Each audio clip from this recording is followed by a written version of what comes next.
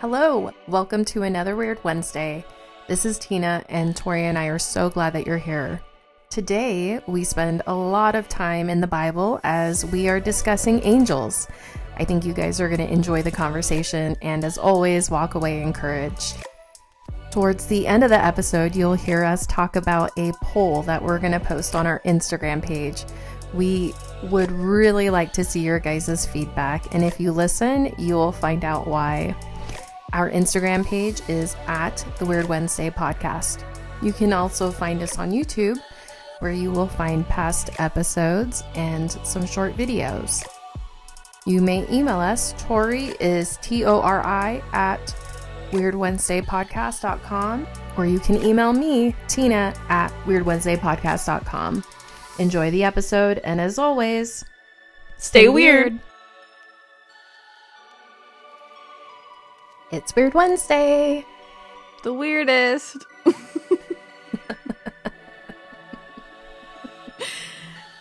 Let me tell you guys, it really has been. I was going to say, it does feel like a pretty weird Wednesday. Yep. It's been weird. What's weird? You're going to love it. So I was on the socials again, and I saw this video. And it just made me really curious because we haven't really brought it up before. And do you think Hollywood kills people and makes clones of them? That is not what I thought you were going to ask me. Because I saw this video of Kanye West. In his new video, and it doesn't sound anything like him, and it's super weird, borderline demonic. With Kanye? Kanye. I think Kanye's gone. Don't say that. That makes me so sad. That's why I'm asking you. Do you think it was before or after his divorce with Kim? I think it was immediately after. Oof. Dude, that guy they've had parading around with that Kim lookalike is not Kanye West. So to answer your question, I mean, it wouldn't surprise me. I sent you that one video where I feel like I want to answer this really seriously, but I also... Go with your gut. Go with your gut on this one. My gut is that if they are willing to post, there are people in Hollywood who come out and say that they joke that you have to sell yourself to the devil in order to get into Hollywood. There was even a infamous rapper, I want to say it was like the Triple X Intense guy. I highly doubt that's actually his name, but I know exactly what he looks like. He wrote, Tenacious. Was it Tenacious? Something like that. He was one of the people in that video that was saying, I know that most of you are probably better rappers out there, but because I saw that. I did whatever I did to get into this industry, that's why I'm where I'm at. But he said that in that video, and now he's no longer alive. I can't help but feel like that was tied to his. So why would they feel the need to clone some and not others? Do you think that has to do with their bloodline? Or maybe it has to do... Oh, gosh. Ugh, that's just gross. We need your blood to continue on. I mean, that's what would make the most sense to me. So my answer is yes. That does make sense. And I can name off at least 5 that I think are clones. So, all right. Thank you for answering my question. You're so welcome. Is that what your weird What's was? your something weird? Yeah. Well, like I said, I had a whole long list to choose from.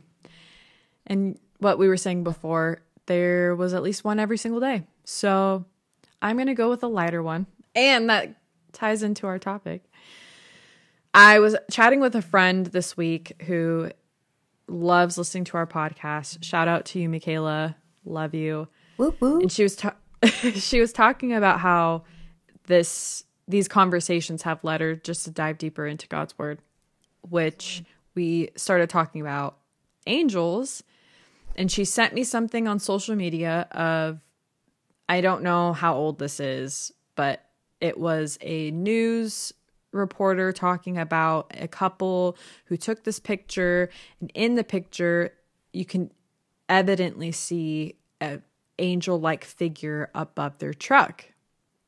And this was on Fox News. So this is for everybody to see. And they had a man, and I probably should know his name, and I'm sorry that I don't, who had an NDE experience, or an NDE, and came on and talked about how he 100% that believes that that is what it was.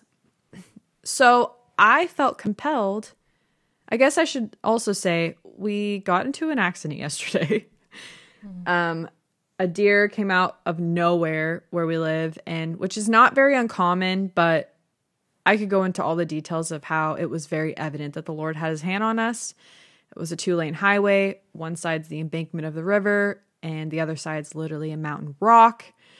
And so for us to be unscathed at all, our car, we could drive home, and it hit directly onto us. And the timing of when the deer hit you was creepy. Very creepy. You don't have to go into the conversation, but you and your husband were talking about godly things, and the enemy was like, nope. Yeah. And we hadn't talked most of that drive. It's a 45-minute drive from where we were coming into home. And it was about 10 or 11 miles from home that we started having this conversation. And it was right then and there in the middle of that conversation that deer just came out of nowhere and hit us. And so I felt compelled to look at the pictures we took, because you obviously had to take pictures of damage. And there was, on one of the very first pictures we took, a picture, on the picture was this swooshy greenish color that was almost smeared over my door, and or near my door. And I compared the photo from mine to the one that my friend had sent me, and they're the same color. And I'm telling you guys, it was not a reflection.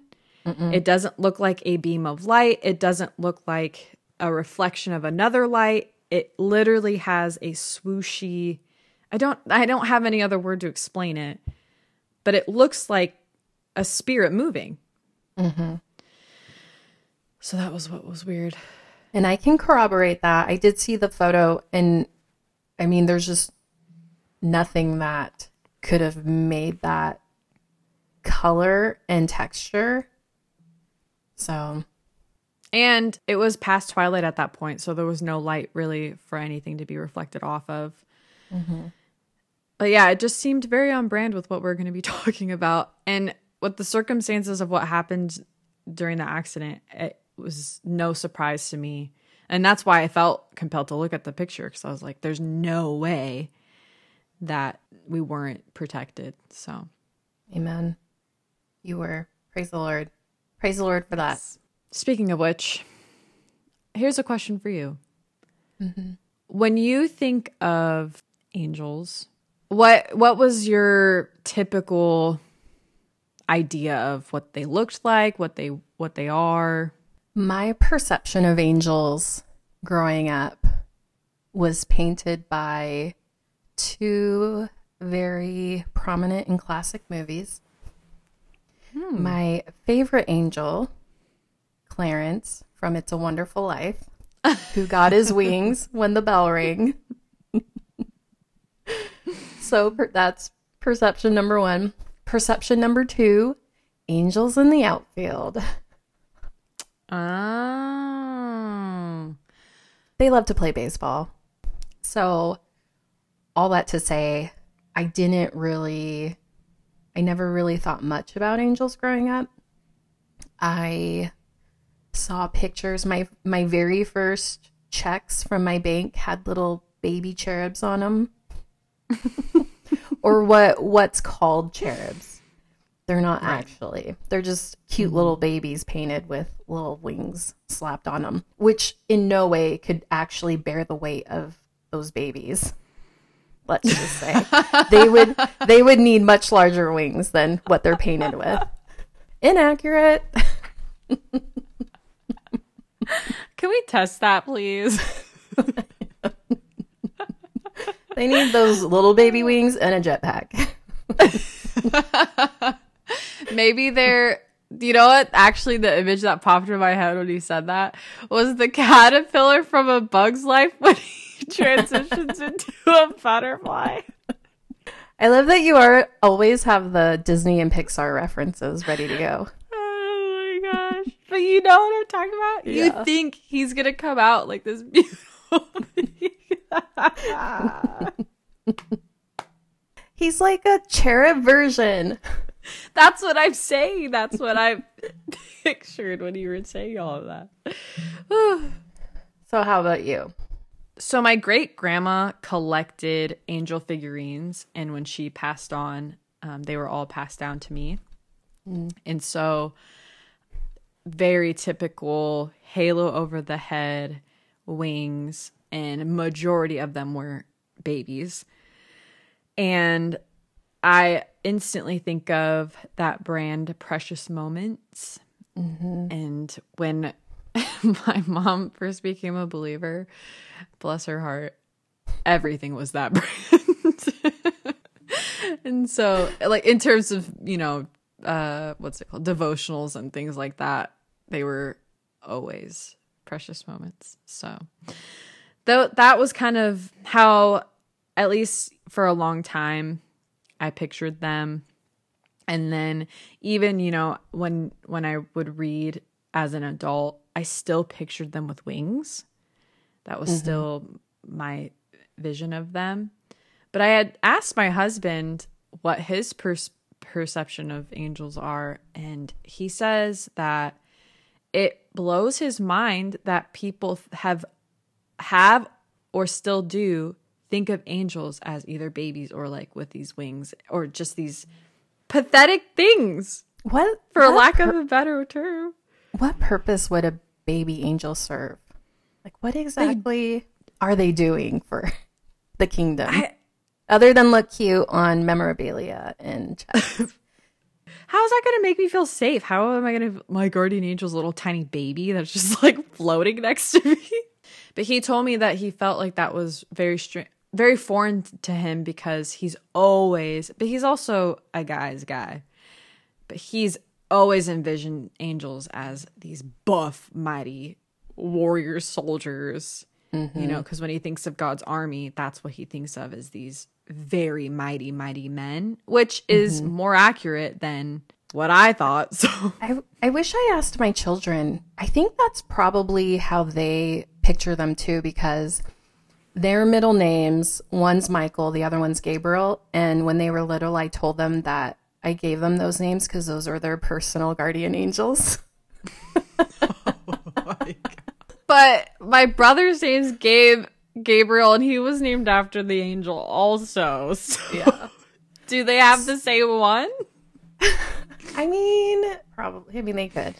So, or they were very proud that those particular angels would be watching over them.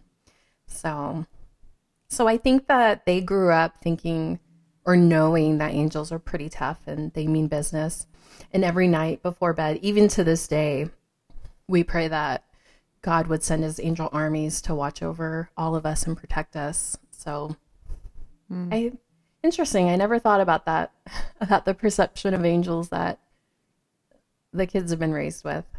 I'm thankful that my husband's thoughts with angels and things like that are being passed on to my son, because he's also, you know, also a very guy, and we, you know, tell him that if he gets afraid, you know, they're here, they're protecting you, they're watching you, and you can tell, feels safe. Well, and my older son for sure really, really, really, really wants to be part of the army that comes back for Armageddon. Like, he's been planning on this since he was a child. Okay. I'm not even surprised. Is that what his haircut is for? So it's like flapping as he's like charging. Well, what's funny is the army doesn't even do anything. Jesus just speaks. and then everyone's dead. Hey, but they represent. It They is. show up. It's like a show of force. Yes. They're there to intimidate. I get it. That's amazing. Yeah. I love him for that. So I wanted to say, I feel like many conversations get told about, demonic things or just supernatural things in the evil way most of the time. And I know even we have had conversations of just different entities and things like that. Mm-hmm. And not saying that we can't have those conversations, but I felt like it was time for the good guys to get some recognition, Agreed. So I'm really pumped about this episode because I just feel like we need to exalt that. I feel like we need to finally talk about the good guy and not the villain. And so I'm really excited to do this tonight. And yeah, it's a nice balance from last week's episode. Yeah. So I wanted to start off by saying that the term angels is more accurately used to describe the job description of what they really are, which are the heavenly hosts. The late Dr. Michael Heiser has said that if you look at Psalms 82, it talks about Elohim, which they use as a single term for God. And then he's speaking of the divine council, and the same word for that is Elohim, but it has to be plural because of the context of the verse. And so that's kind of where he has developed this thought of God having a family with him in heaven, and how we are his children. Here he has these same beings that he has created with these specific authorities, the specific nature, which kind of goes into the late Dr. Michael Heiser kind of categorizes the heavenly hosts in 3 different, what he calls buckets. And they have a nature, they have a status, and then they have a function. A lot of the time, we think of Malak is the term for where we get angel in the first place, which means messenger or messengers of God. But that's not the right word to use every time when we're talking about these heavenly hosts in the Bible. And so I wanted to talk about something that kind of blew my mind and had me shift my thinking, was how these names that we usually speak of when we're talking about heavenly hosts, angels, we think of like the cherubim, like what you were saying, these babies with wings, the seraphim. And so we have this misconception that all angels look like that they all, if you were to see one, or when they're talking about it in the Bible, I'm sure many of us envision this being coming down in these white robes, glowing with these giant wings. Mm-hmm. And he was talking about how these names have created this false imagery for angels, making us think that that's how they all look. When in reality, there's only 2 times in the Old Testament where angels are described with any kind of differences in appearance than a human being. Like, let's just let that sit there for a second. Only 2 times. And there are 3 different scriptures I wanted to read where angels are a part of the verse or the story, and kind of, show how, okay, let's think of this verse in the context of an actual person, like the way that they are being shown is in the image of a man. So the first verse is Hebrews 13:2, which says, "Don't neglect to show hospitality, for by doing this, some have welcomed angels as guests without knowing it." Or you would be able to tell if it was an angel if they had wings. Like, you know what I'm saying? But so that to me shows that these angels are really presented as a man. Mm-hmm. Or woman. Or woman, yes. Represent. That verse has always been really interesting to me. And I do find myself sometimes when I come across someone in need, I do think, man, is this an angel that the Lord's putting in front of me? You know, testing how I'm going to react, which, you know, the fact that someone's in need should be enough to cause action in me. But, you know, a verse like that, it really sticks with you. And I'll tell you, keeps you accountable sometimes. I mean, really, though, especially in your line of work, Mm-hmm. you know, experiencing all kinds of people all day long, and you just never know, you know? I'll tell you what, I've always wondered about this one woman before I got into social work. This is when I was doing my pre-recs at a community college. I was working at a coffee shop. And she came in, she was really quiet. There was lots of people around. Another barista was helping her, didn't really converse with her. And I don't know, for some reason, I just felt a pull to have a conversation with her. And I did. And it was just like, oh, I like your jacket. Where did you get it? And just, you know, how it was wintertime. How are you enjoying the holidays? Just a very Like small talk. It was small talk. It was a very surface level conversation. And then I made her drink. And then at the end, she lit up and she was just talking about how much she needed that conversation, how much it meant to her. All that to say, I've always wondered about this lady. When I think of that, I always think back to her because the circumstance, I mean, it was just such a humble circumstance anyway. And not to say that every time you help an angel, you'll get a reward. You'll get a cash tip. But I always wondered. I never saw her again. I just always wondered about her.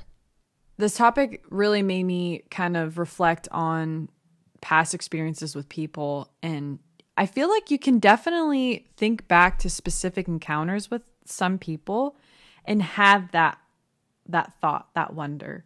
That has to be significant because you don't feel like that with every single encounter you have with people.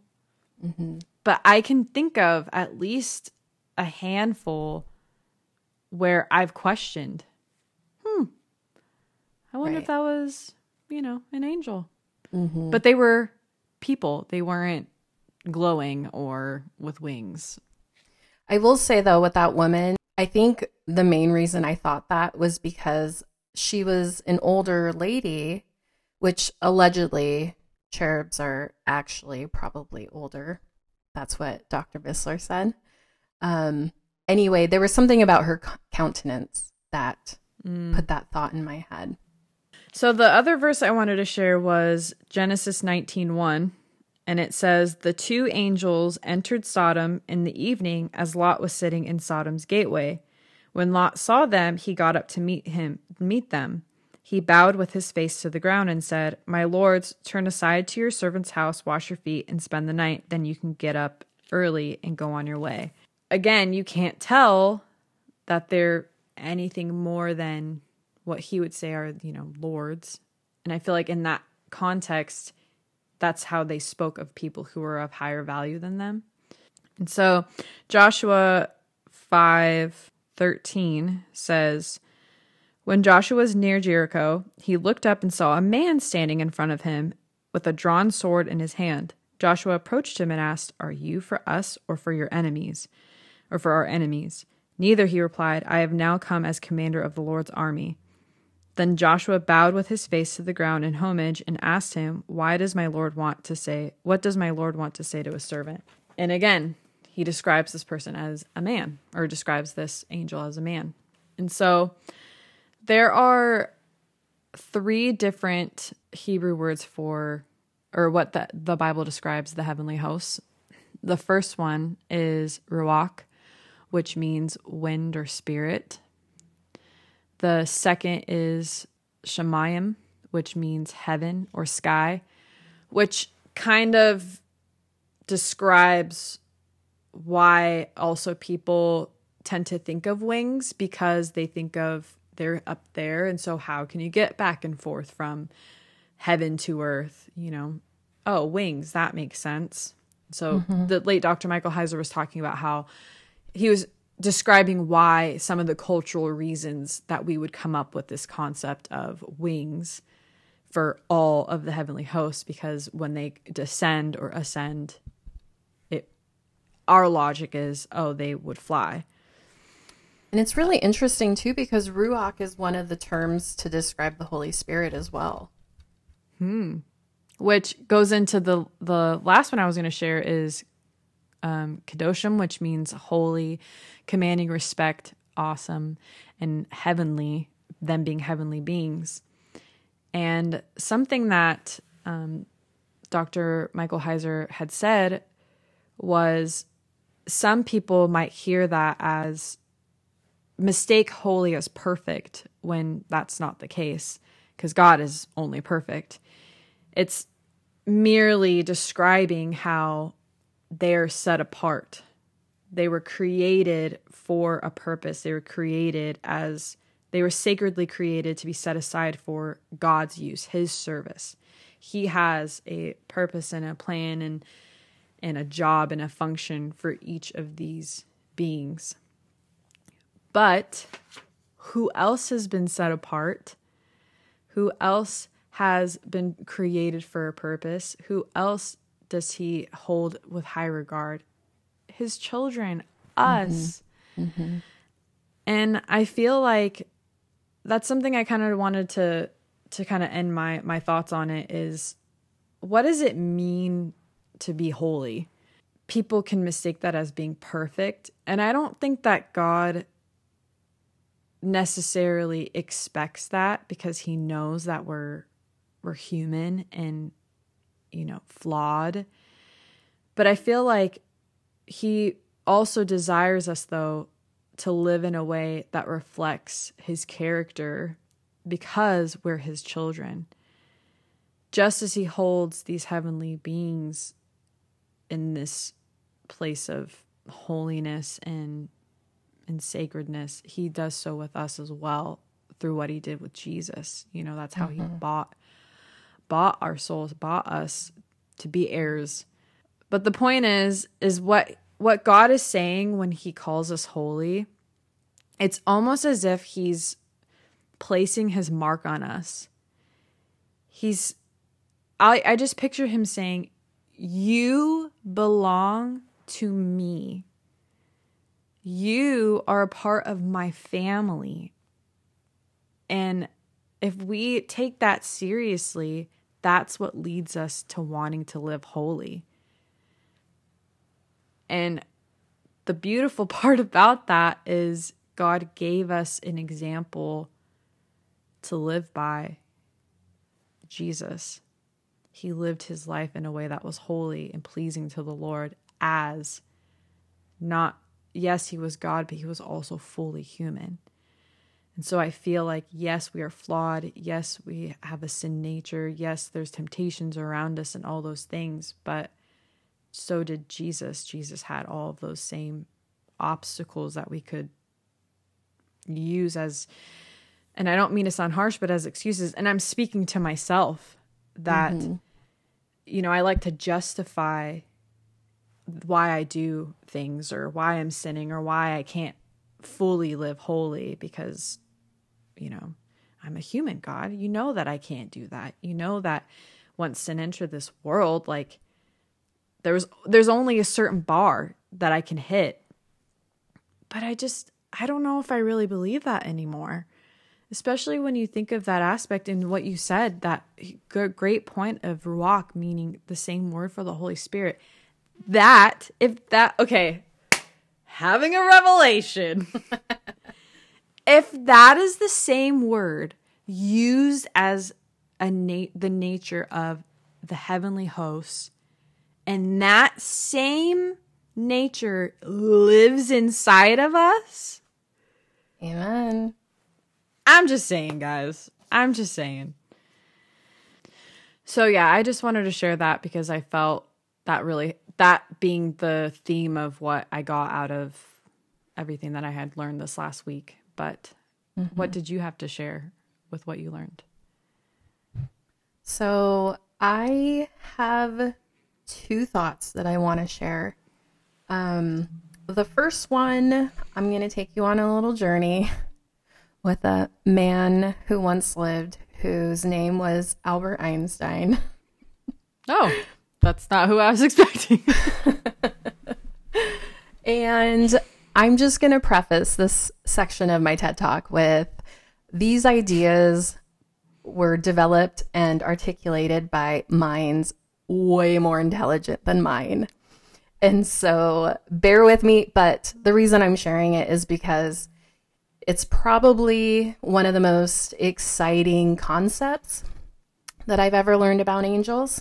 And so I'm going to share it with you. And just so that everybody knows, when I tend to geek out and get really nerdy about exciting, dorky biblical information I've learned, it's usually from one of three men.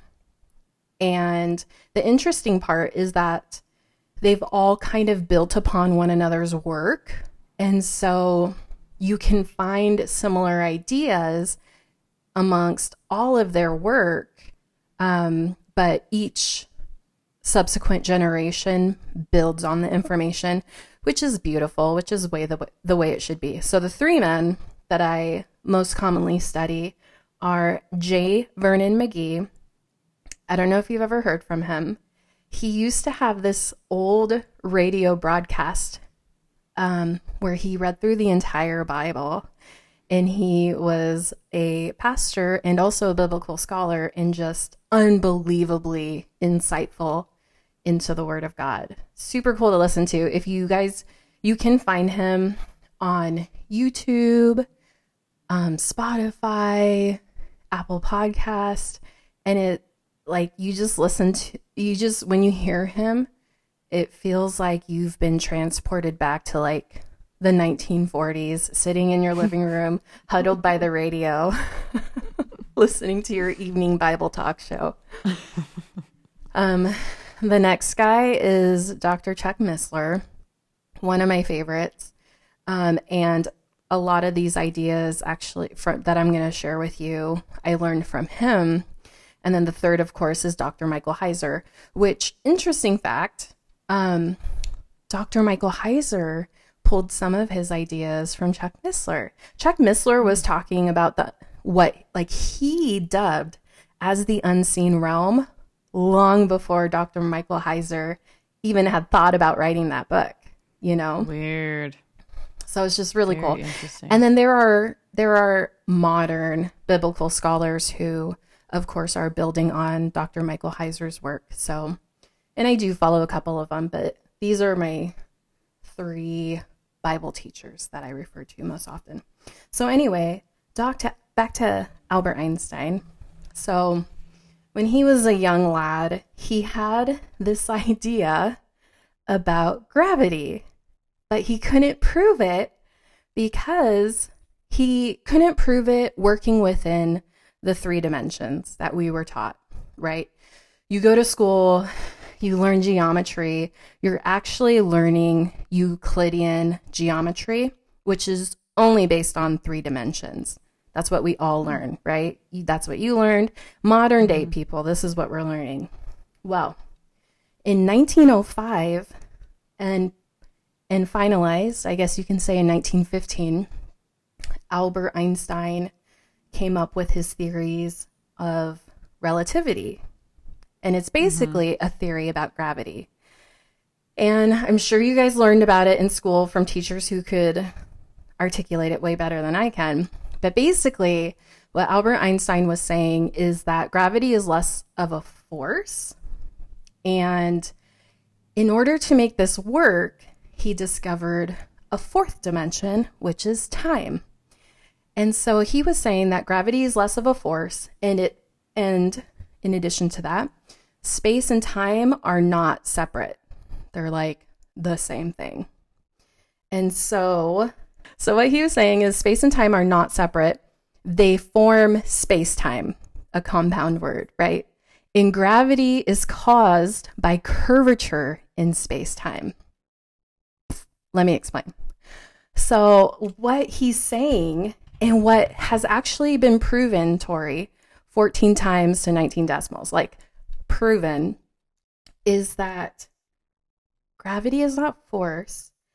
Gravity is relative to an object in space-time because each object creates a curvature in space-time that like smushes it, holds it in nice and tight. Okay. Mm-hmm. So there's 4 dimensions. Okay. And this is all leading up to something. Well, sorry, excuse me. Einstein discovered the 4th dimension of time. Now, before he died, or at the time of his death, he was wrestling with other theories that I'm not even going to torture you guys with, but he was wrestling with other theories that he could not figure out. He died a frustrated man. Now, if he had added the 5th and 6th dimension, all the barriers to those theories would have yielded. Which are what? You're killing me. We're going to stray. Well, you can't just say there's 5 and 6 dimensions. Well, because it's not like the main point of this TED Talk.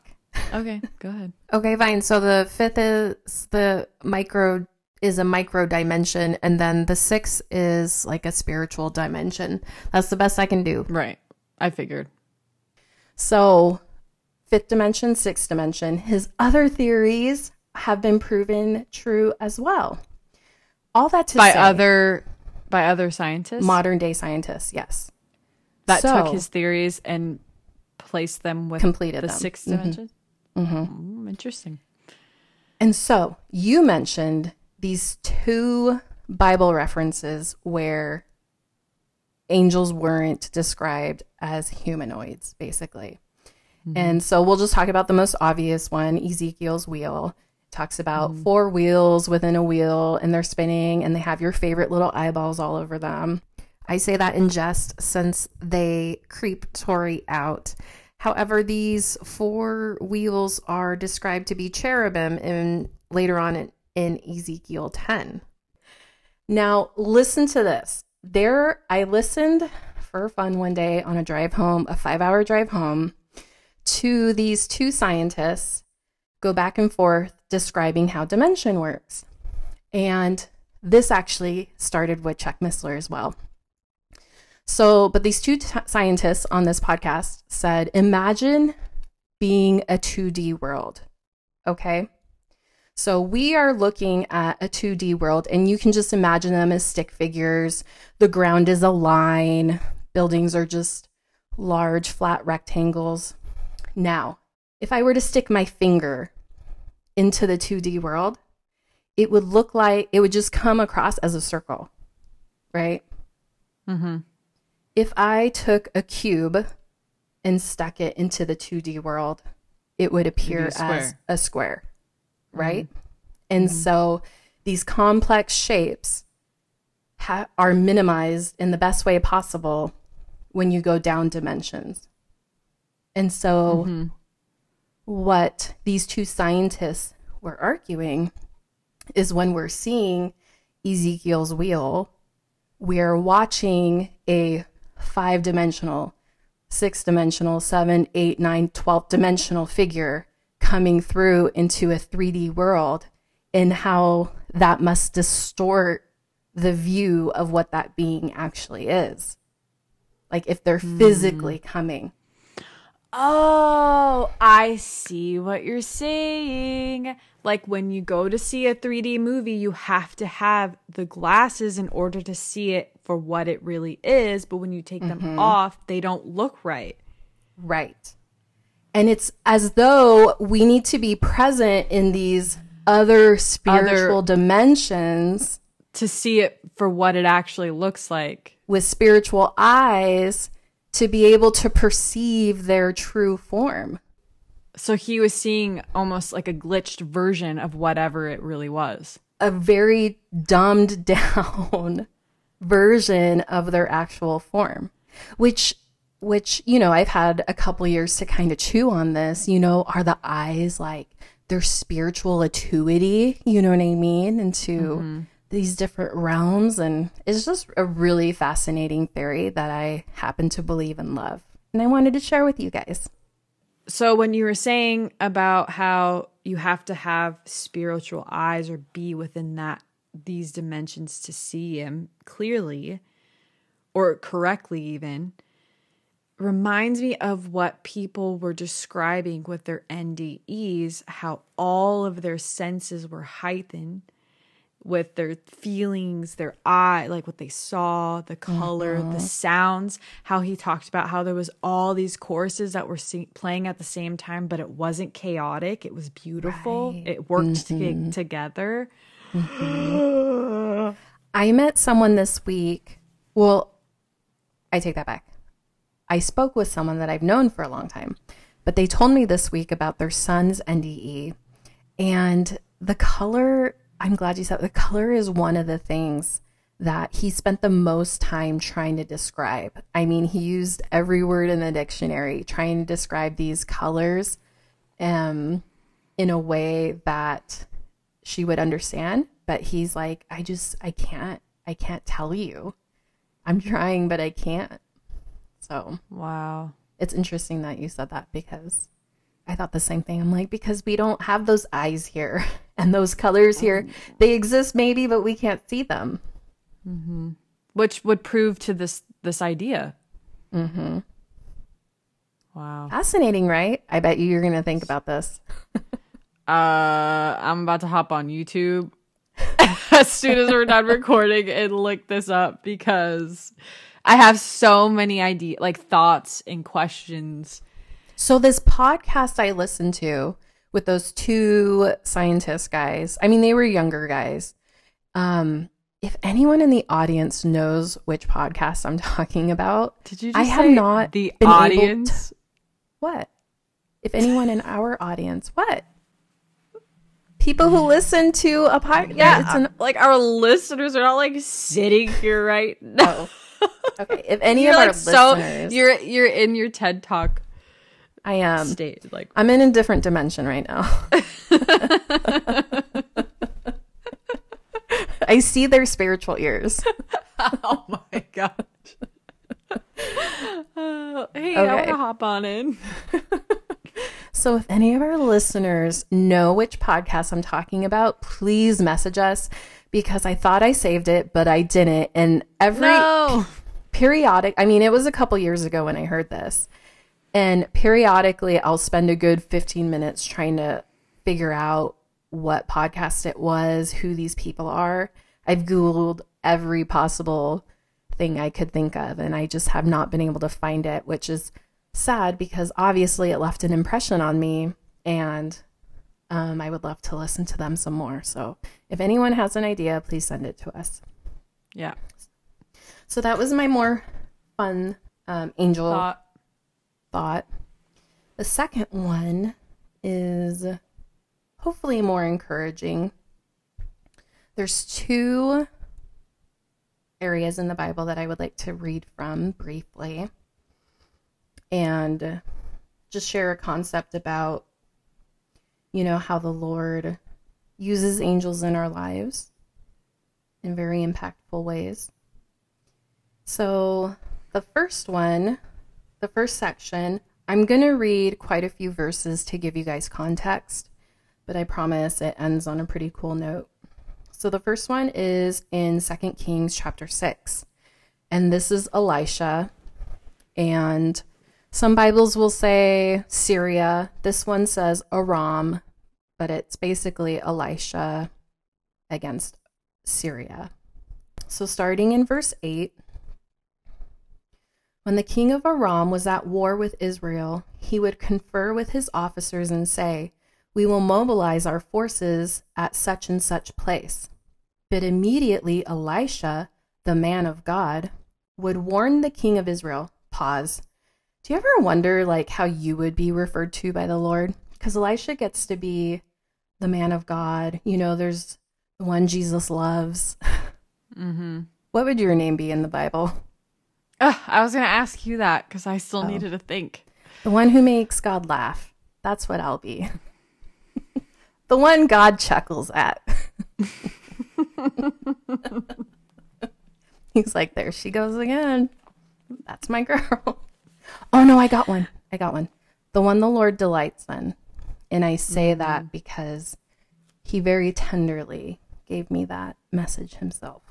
So I'm the one the Lord delights in. The image that came to my mind was last night. I had a time of just laying and spending time with the Lord. And again, been a really crazy day. And the person that I was listening to encouraged us to just be present with the Lord. And so I closed my eyes, I laid down, and I felt prompted to just leave my hands open. And I was laying there, and I immediately saw his chest, like from here down. And he just went like this. Oh. It's going to make me cry. And then I remember walking towards him and just placing my head on his chest and just feeling all this warmth, to where even physically when I was laying there, felt my face just really warm and flushed. And he just wrapped his arms around me and I just melted. So what I thought of was either the one the Lord cherishes or the one the Lord holds. I was going to say the one the Lord holds. I love that one. Yeah, when you said that. I love that. Okay, so after we post this, we have to post a survey for people to fill in what they think their Bible name would be. Yes. How would you be referred to in the Bible? Love it. Okay. Back to what we're talking about. So verse 9, but immediately Elisha, the man of God, would warn the king of Israel, do not go near that place, for the Arameans, my other Bible says Syrians, so the Arameans are planning to mobilize their troops there. So the king of Israel would send word to the place indicated by the man of God. Time and again, Elisha warned the king so that he would be on the alert there. The king of Aram became very upset over this. He called his officers together and demanded, which of you is the traitor? Who has been informing the king of Israel of my plans? It's not us, my lord the king, one of the officers replied. Elisha, the prophet in Israel, tells the king of Israel even the words you speak in the privacy of your bedroom. Go and find out where he is, the king commanded, so I can send troops to seize him. And the report came back. Elisha is at Dothan. So one night the king of Aram sent a great army with many chariots and horses to surround the city. When the servant of the man of God got up early the next morning and went outside, there were troops, horses, and chariots everywhere. Oh, sir, what will we do now? The young man cried to Elisha. Don't be afraid, Elisha told him, for there are more on our side than on theirs. Then Elisha prayed, O Lord, open his eyes and let him see. The Lord opened the young man's eyes, and when he looked up, he saw that the hillside around Elisha was filled with horses and chariots on fire. And I love this section, right? Because imagine being this king and he goes outside and he sees that he's surrounded by the king of Aram's army, and how hopeless that would feel. And then God opens his eyes and he sees that God's army far outnumbers the king of Aram's. Because these angel armies that the Lord sends on our behalf. That gives me goosebumps. Isn't that amazing? Really, could you just imagine? It just ties into everything that you were just saying. To see things in the eyes, like with these spiritual eyes. Mm-hmm. And that even can go twofold of what we've talked about, where the Holy Spirit guards us from some of these things as well. Mm-hmm. That's super interesting. So it made me think, of course, of Psalm 91. And I'm not going to read the whole thing, though I would love to. I'm going to start in verse 9.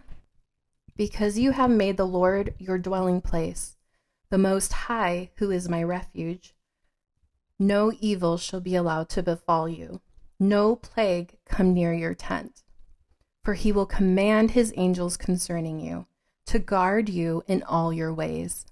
On their hands they will bear you up, lest you strike your foot against a stone.